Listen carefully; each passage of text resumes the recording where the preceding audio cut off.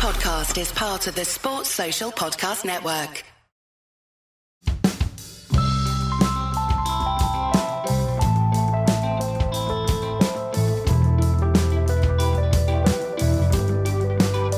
Welcome to Red Inker, which is part of the 99.94 network. I'm Jared Kimber.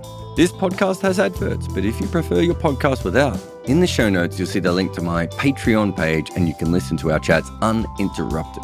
Patreon also comes with many other benefits as well, including a Discord channel and private chats with me. But now, the show. This episode of Red Inker is about Shai Hope's run rate in ODIs, and it's only a crossover pod with our very own Michelle from West Indies on 99.94. We talk about West Indies in ODI cricket, work out which teams Hope would actually get picked for, whether he's still the best player the West Indies have, and I mentioned Geoff Marsh's nuts.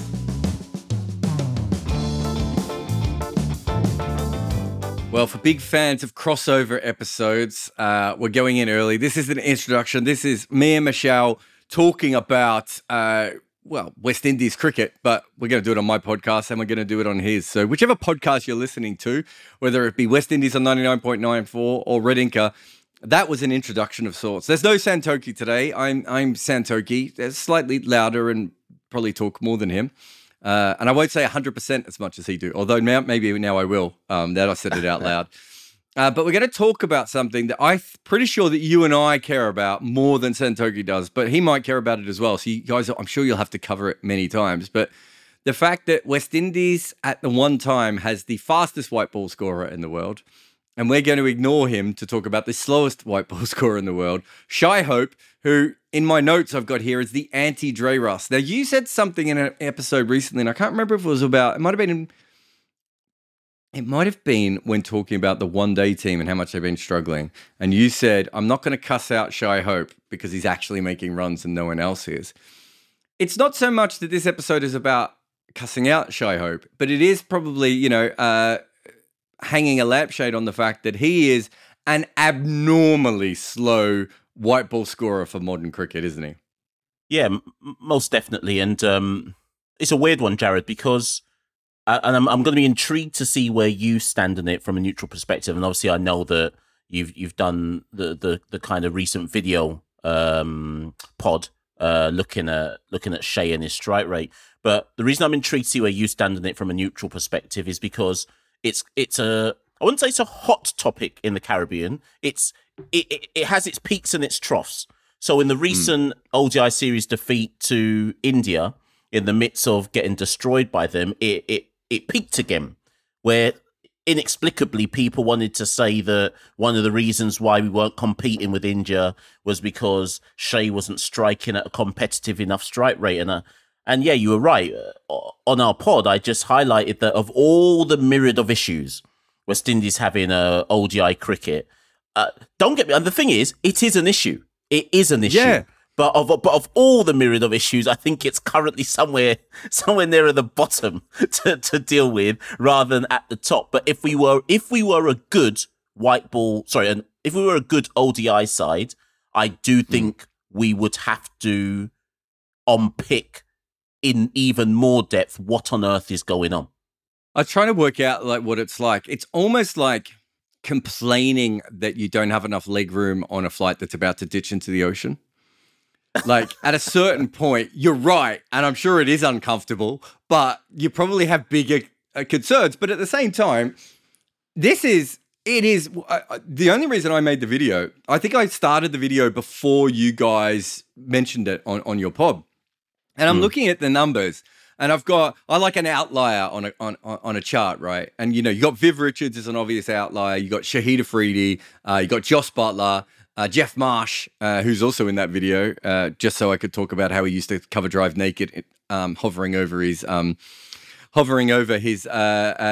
teammate who was sleeping in the bed beside him. Imagine waking up to Geoff Marsh's fucking junk just drifting towards you as he plays a cover drive. But that's a whole other thing for another time. But Hope is certainly almost off the charts at the bottom. His strike rate, the only player I could find that was really close to him, and this player started a long time before him, I think was William Porterfield.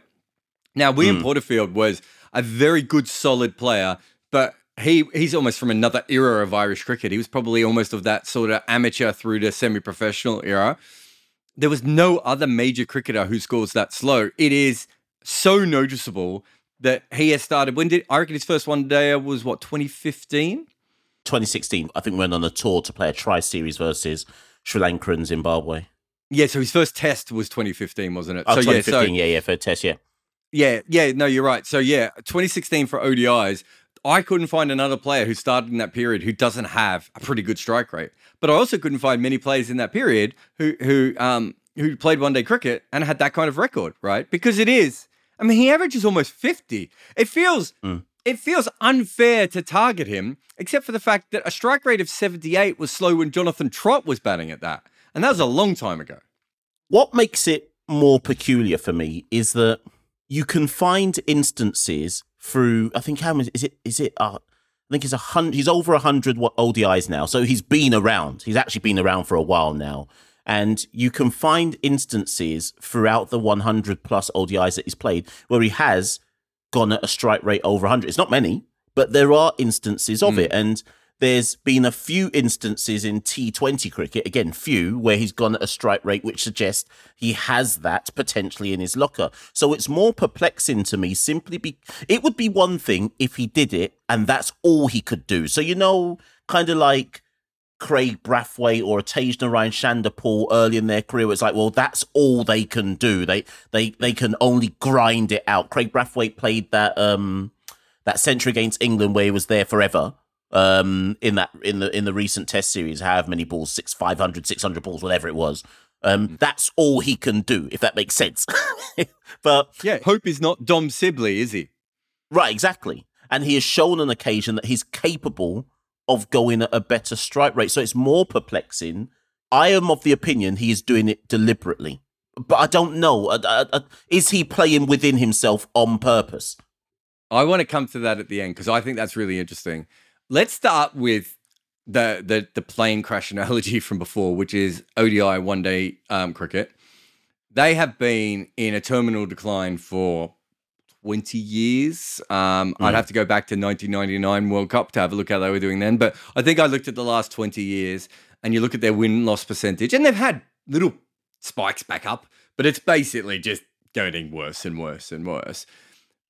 There is something that sometimes happens with players when they play in a team like that and they end up, you could have said that Chanderpaul was a similar sort of player for the Test team at times, where it's just like at a certain point, you're just like, well, I'm just going to be the one who makes runs and everything else is just going to have to sort itself out around me. But this is a terrible, terrible moment for West Indies one-day cricket. It wasn't that long ago that they had a little bit of luck against Scotland to even make a World Cup, right? And right, exactly. Would you bet on them to make the next World Cup at the moment? I don't know. We're going to leave that one in the hands of the gods again. So this is bad, isn't it? It's a bad one-day team. It is. And this is why I sometimes cut Shea a bit of slack, because look at the talent or lack thereof around him. And what you have to ask yourself is, who else in that side is capable of batting? I don't even want to say, let's say long. Who else in that side is capable of batting long at a good enough strike rate consistently? And the reality is the answer is no one. But if you're going to pick some names, at a push you'd pick Evan Lewis, who obviously doesn't make himself available anymore, Shimron Hetmyer, who sometimes makes himself available, Nicholas Pooran, who's now the captain.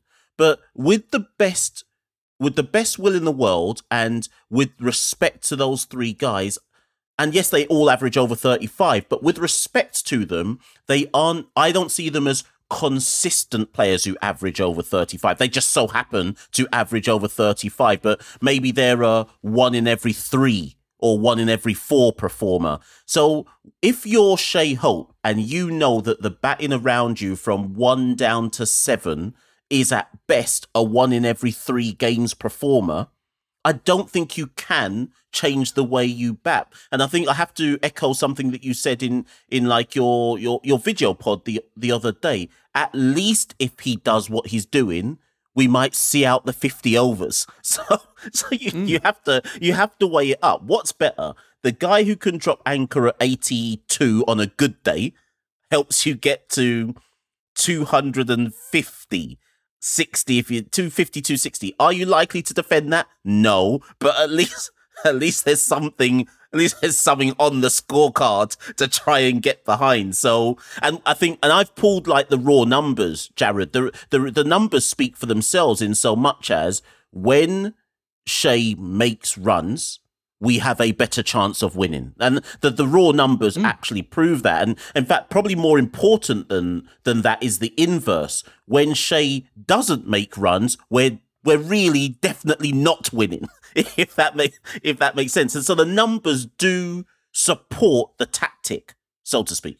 Yeah, and it kind of goes in both ways as well. So he has to make the runs. I think you and I both know there isn't a one-day player in West Indies domestic cricket who's going to come in and average 40 plus, most probably, right? Unless they do it at an even slower strike rate than him. They're not going to do it at a higher strike rate.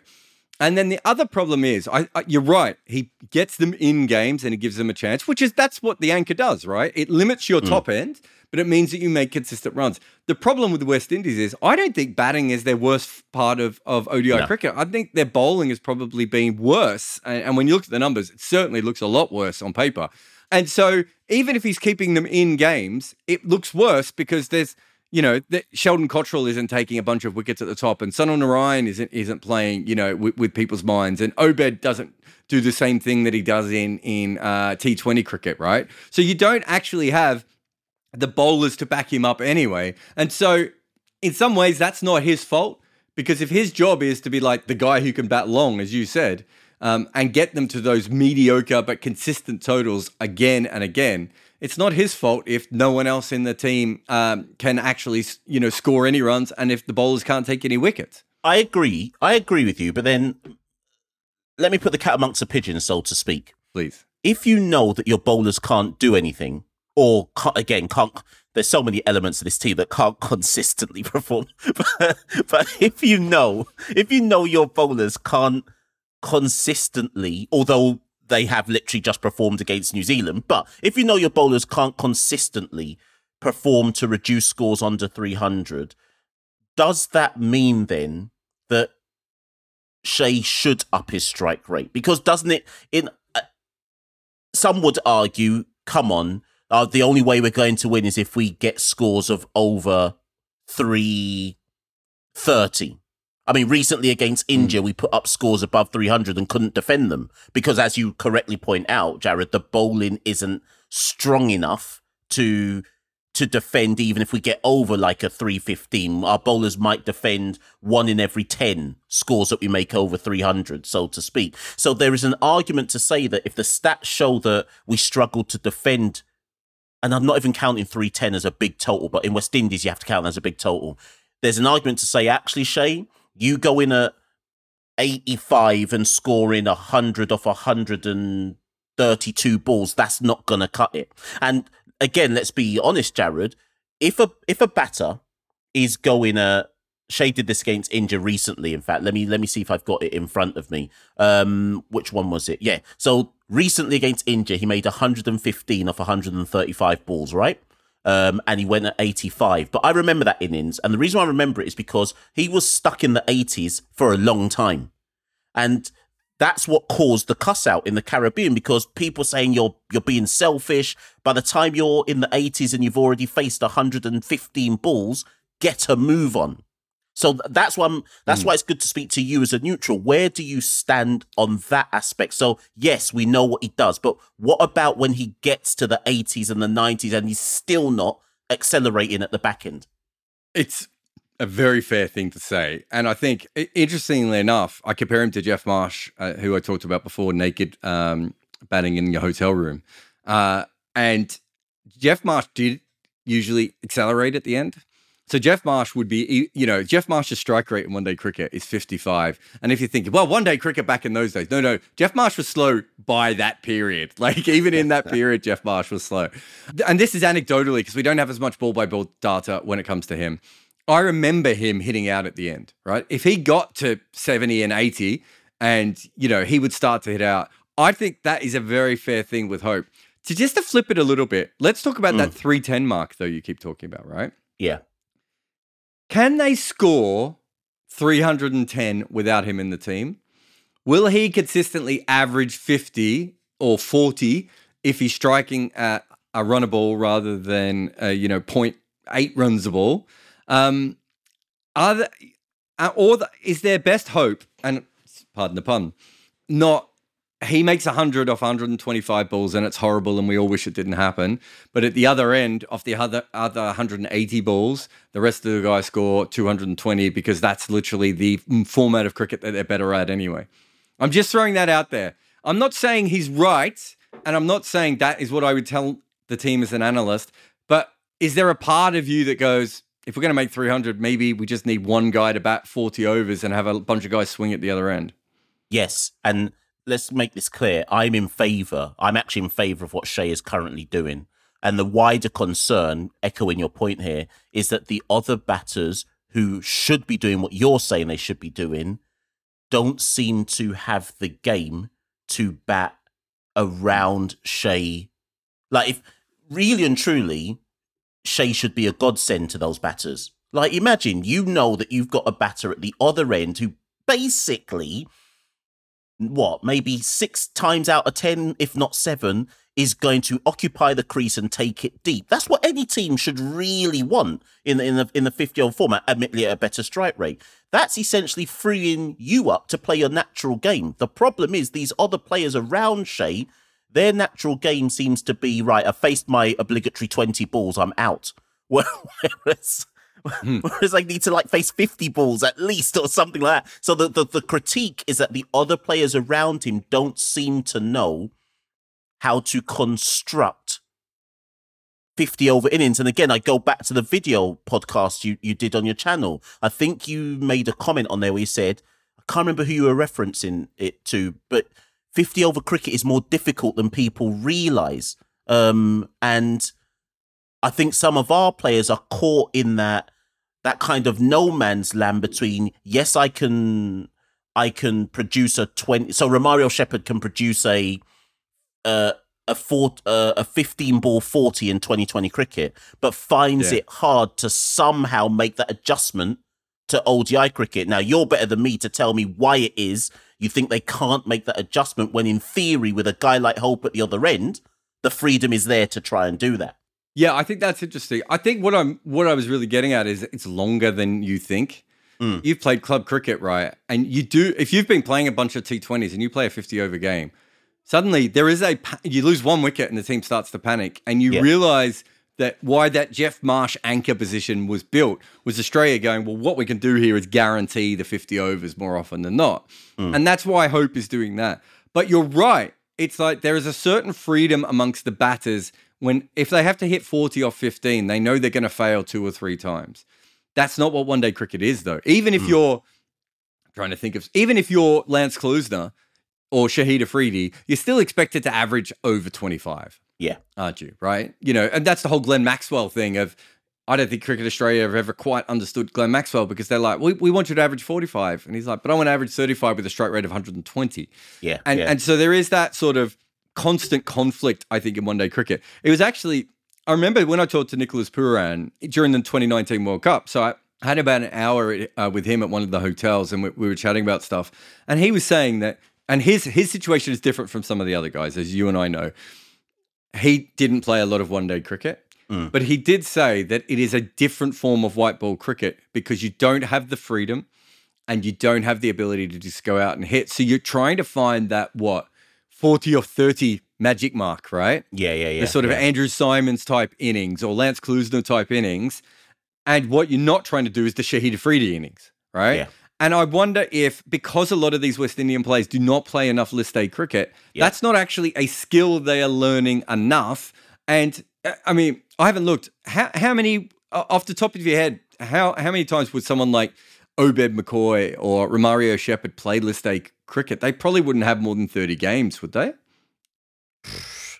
Even if we'd not had the pandemic, list A cricket, you're playing 7 games a year, 8 if you're lucky. One Super 50 in the year, and that's it. Unless you happen to go abroad, and even if you take someone like a Romario Shepherd, he's now getting franchise deals everywhere, so he's not even going to be playing club 50 over cricket. In the Caribbean, our club cricket is 40 overs anyway. So that it echoes the point, Jared. They're not even learning how to construct a 50 over innings. So in many ways, we're getting on, well, we're not, but people are getting on Shea's back for the crime of knowing how to construct a 50 over. Yeah. How to construct a 50 over innings when others don't know. Exactly.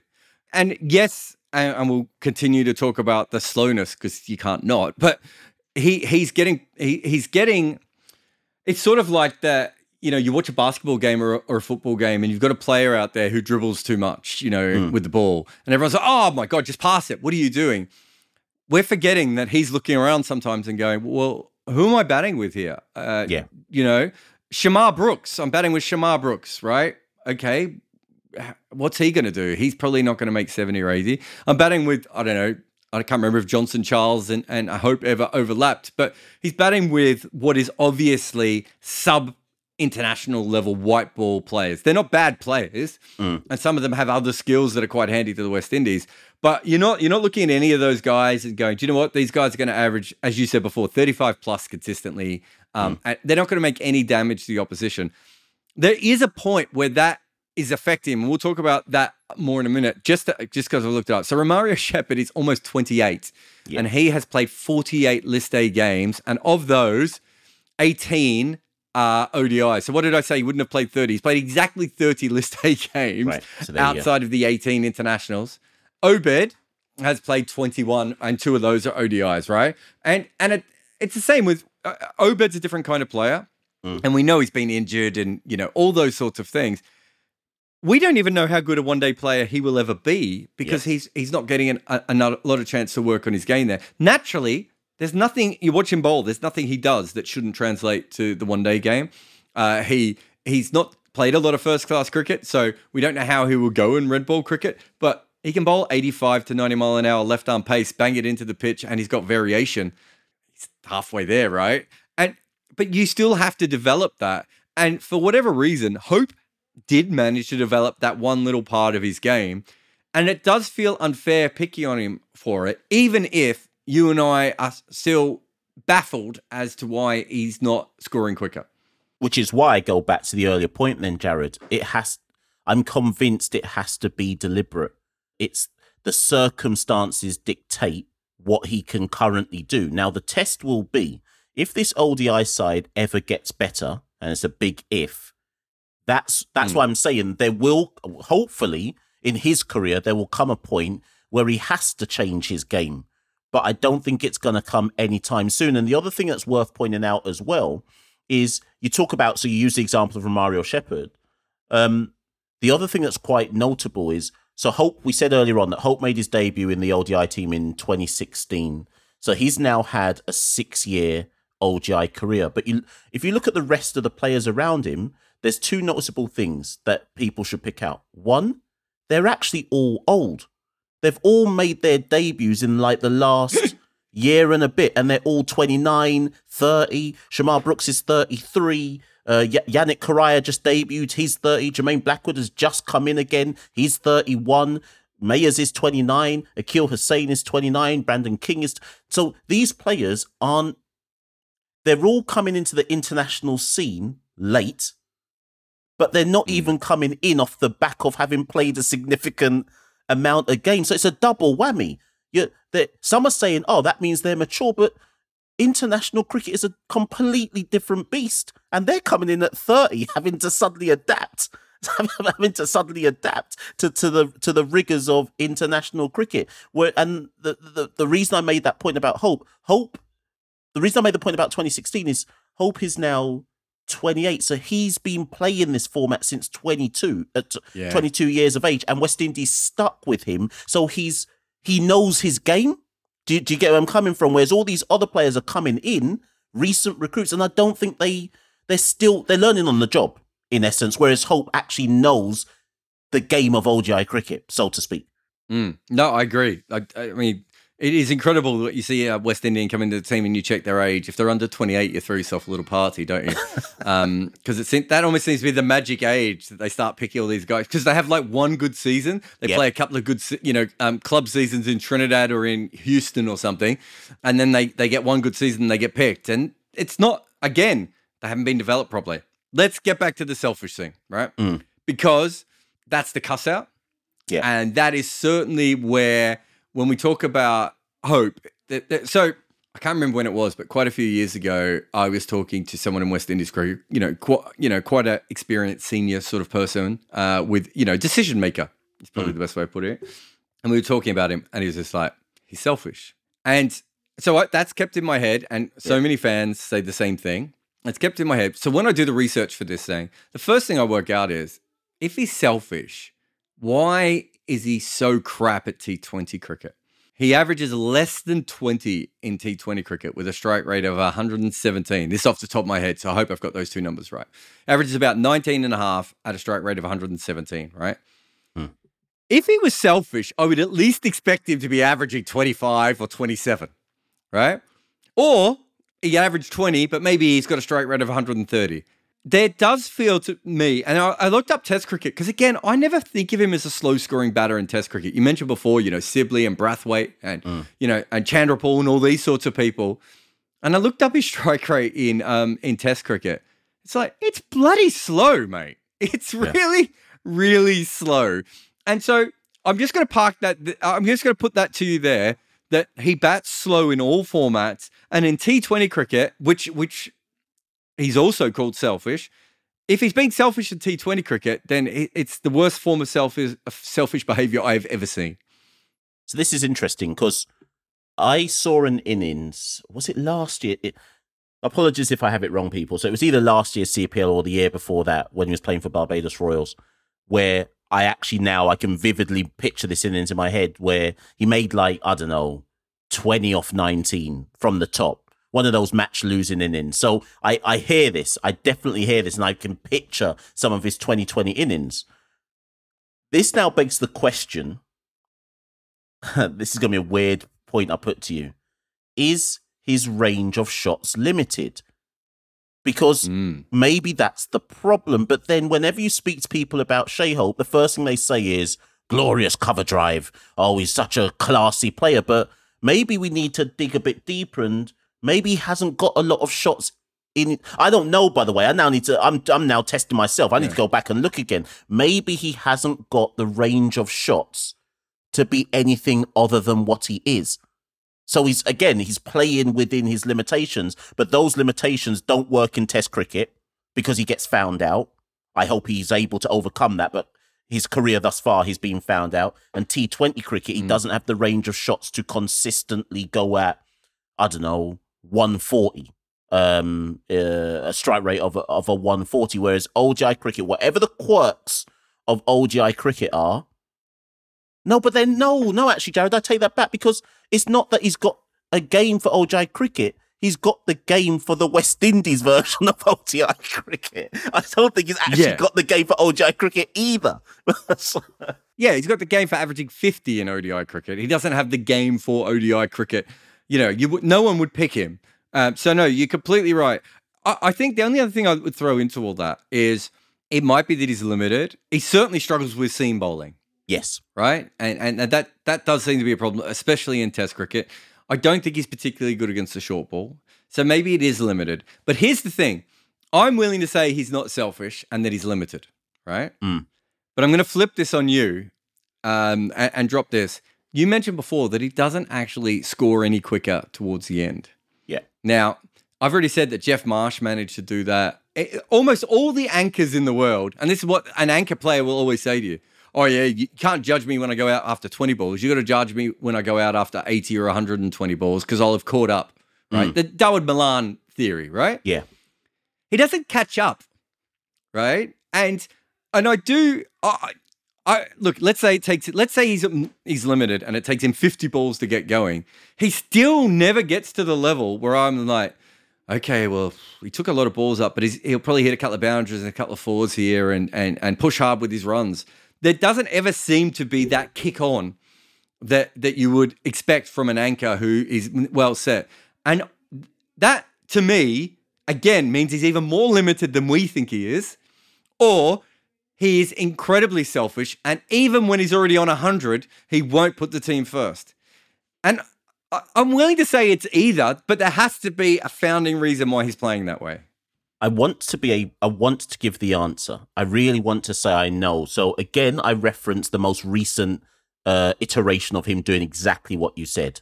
So first ODI versus second ODI, versus India last month. Shai Hope made 115 from 135 balls, and West Indies batted first, and made 311. Now, that should have been enough to win the game. In the end, India chased that. They won by 2 wickets with 3 balls to spare, right? You go back and you look at Hope's innings. He was there. Hope was the last person dismissed in that innings. He was dismissed when West Indies were 300 for 6. So he was pretty much there till the end. Yeah. I think it's criminal if your team makes 311 and you're dismissed on 300 and you've done 115 off 135 and you end up losing by 2 wickets with 3 balls to go. Is it...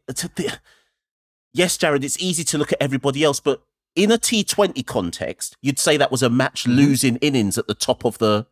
Do you see what I'm trying to say? And I don't want to be that guy, because I have to add that in the context of West Indies LGI cricket, it's harsh to criticise Hope when there's so many other issues. But when you look at games like that, you have to question if that innings is actually as useful as the century makes it look. Yeah, I think you're very accurate there. There's one thing you forgot to mention as well. He was the 6th wicket. Yes, sorry. There were wickets in hand, right? This is not... If he goes out and they're 8 or 9 down and he's had to carry the tail up to 311, there's a certain sense where you're like, wow, how many risks can he take? Well, you look at that scorecard and you go, I think he could have taken some risks, right? Now, I don't think we're ever going to get to the bottom of this. It'd be really interesting, he's still so young to listen to how Heath talks about it. And I don't know if he ever will properly because he'll probably feel uncomfortable. Here's my last question to you. Is it possible he's still West Indies' best ODI player? For everything we have just said. I want you to focus on the fact that he actually plays as well, because not all of them do. I think at the end of the day, in an era of white ball cricket where we've got a player who averages over 50, it seems very churlish to turn round and say, you know what, he's not the best player in the side. But I think you've made a point here. So actually, I'm not going to answer your question because I'm going to answer your question with this question. Would any other top ODI side take him?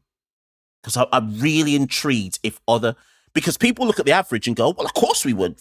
Average is 50, but would a top ODI side, so an England, an India, and New Zealand, okay, I guess Australia, would they take Shai Hope to open? Yes or no?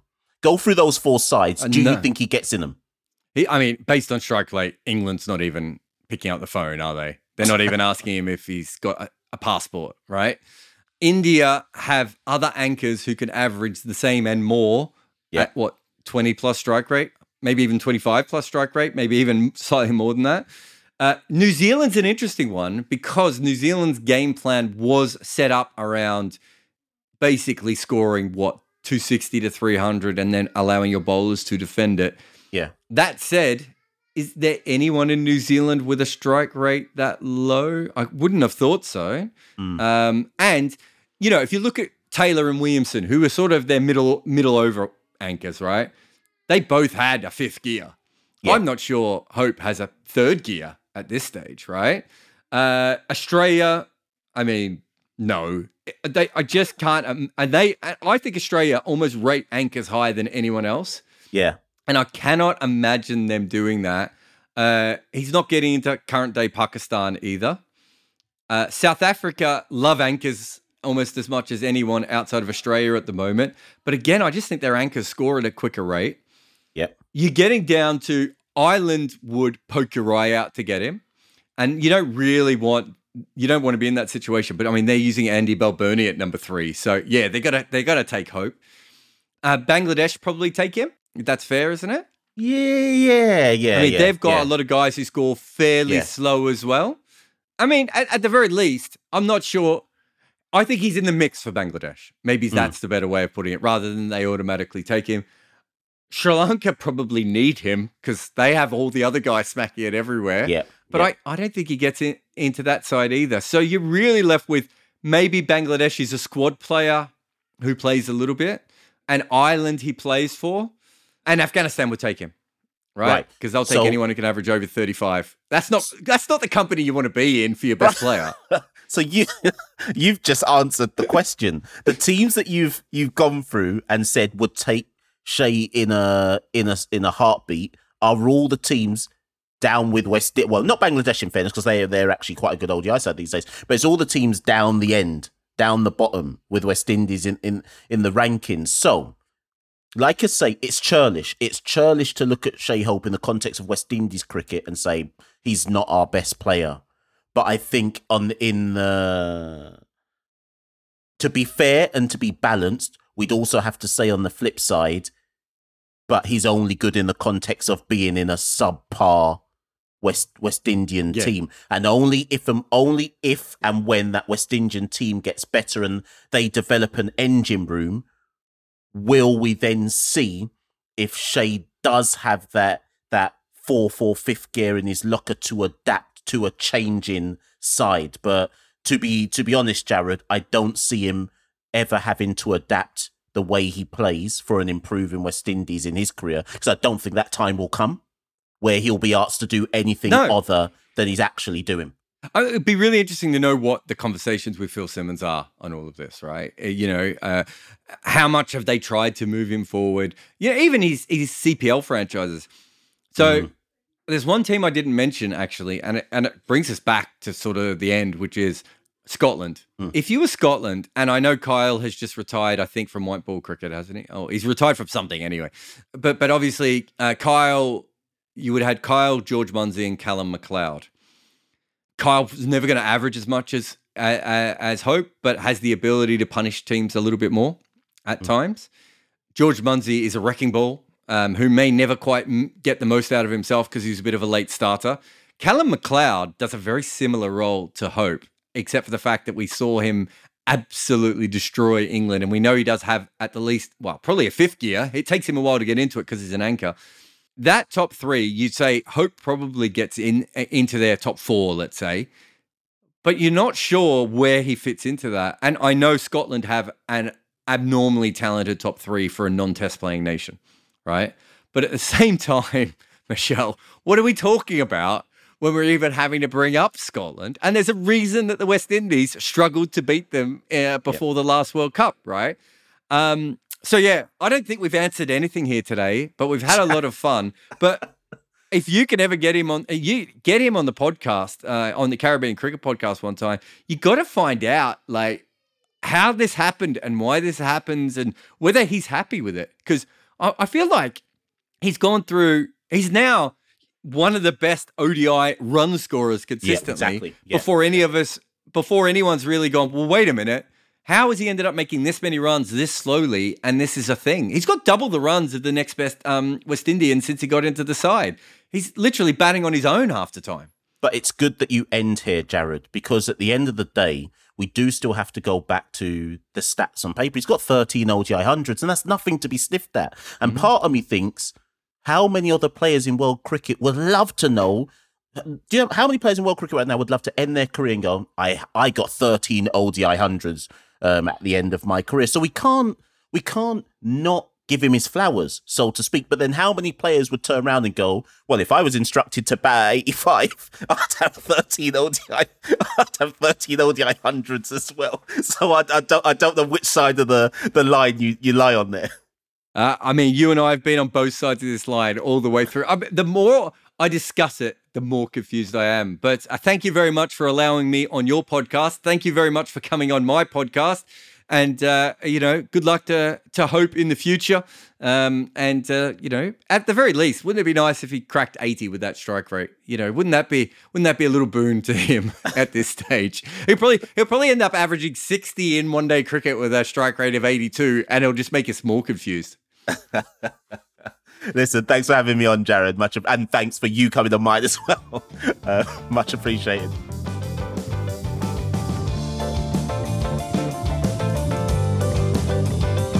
Thanks for listening to Red Inca on 99.94. For more information about us, go to 99.94dm.com.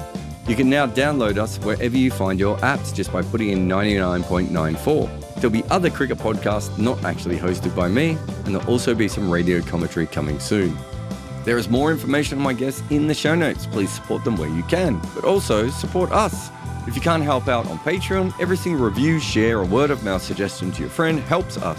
However, this podcast is made available by the people who support us at Patreon, so thank you to all of those who do. There is a link to the Patreon in the show notes. Red Inca is made by me, Jared Kimber. Nick McCorriston makes the best audio anyone can from random Zoom calls. Mukunja Banreddy is in charge of our video side. Orajoti Senpathi turns the files into video podcasts, and Shubhankar Bhattacharya makes our graphics. Our theme tune is called The Prisoner by the Red Cricket.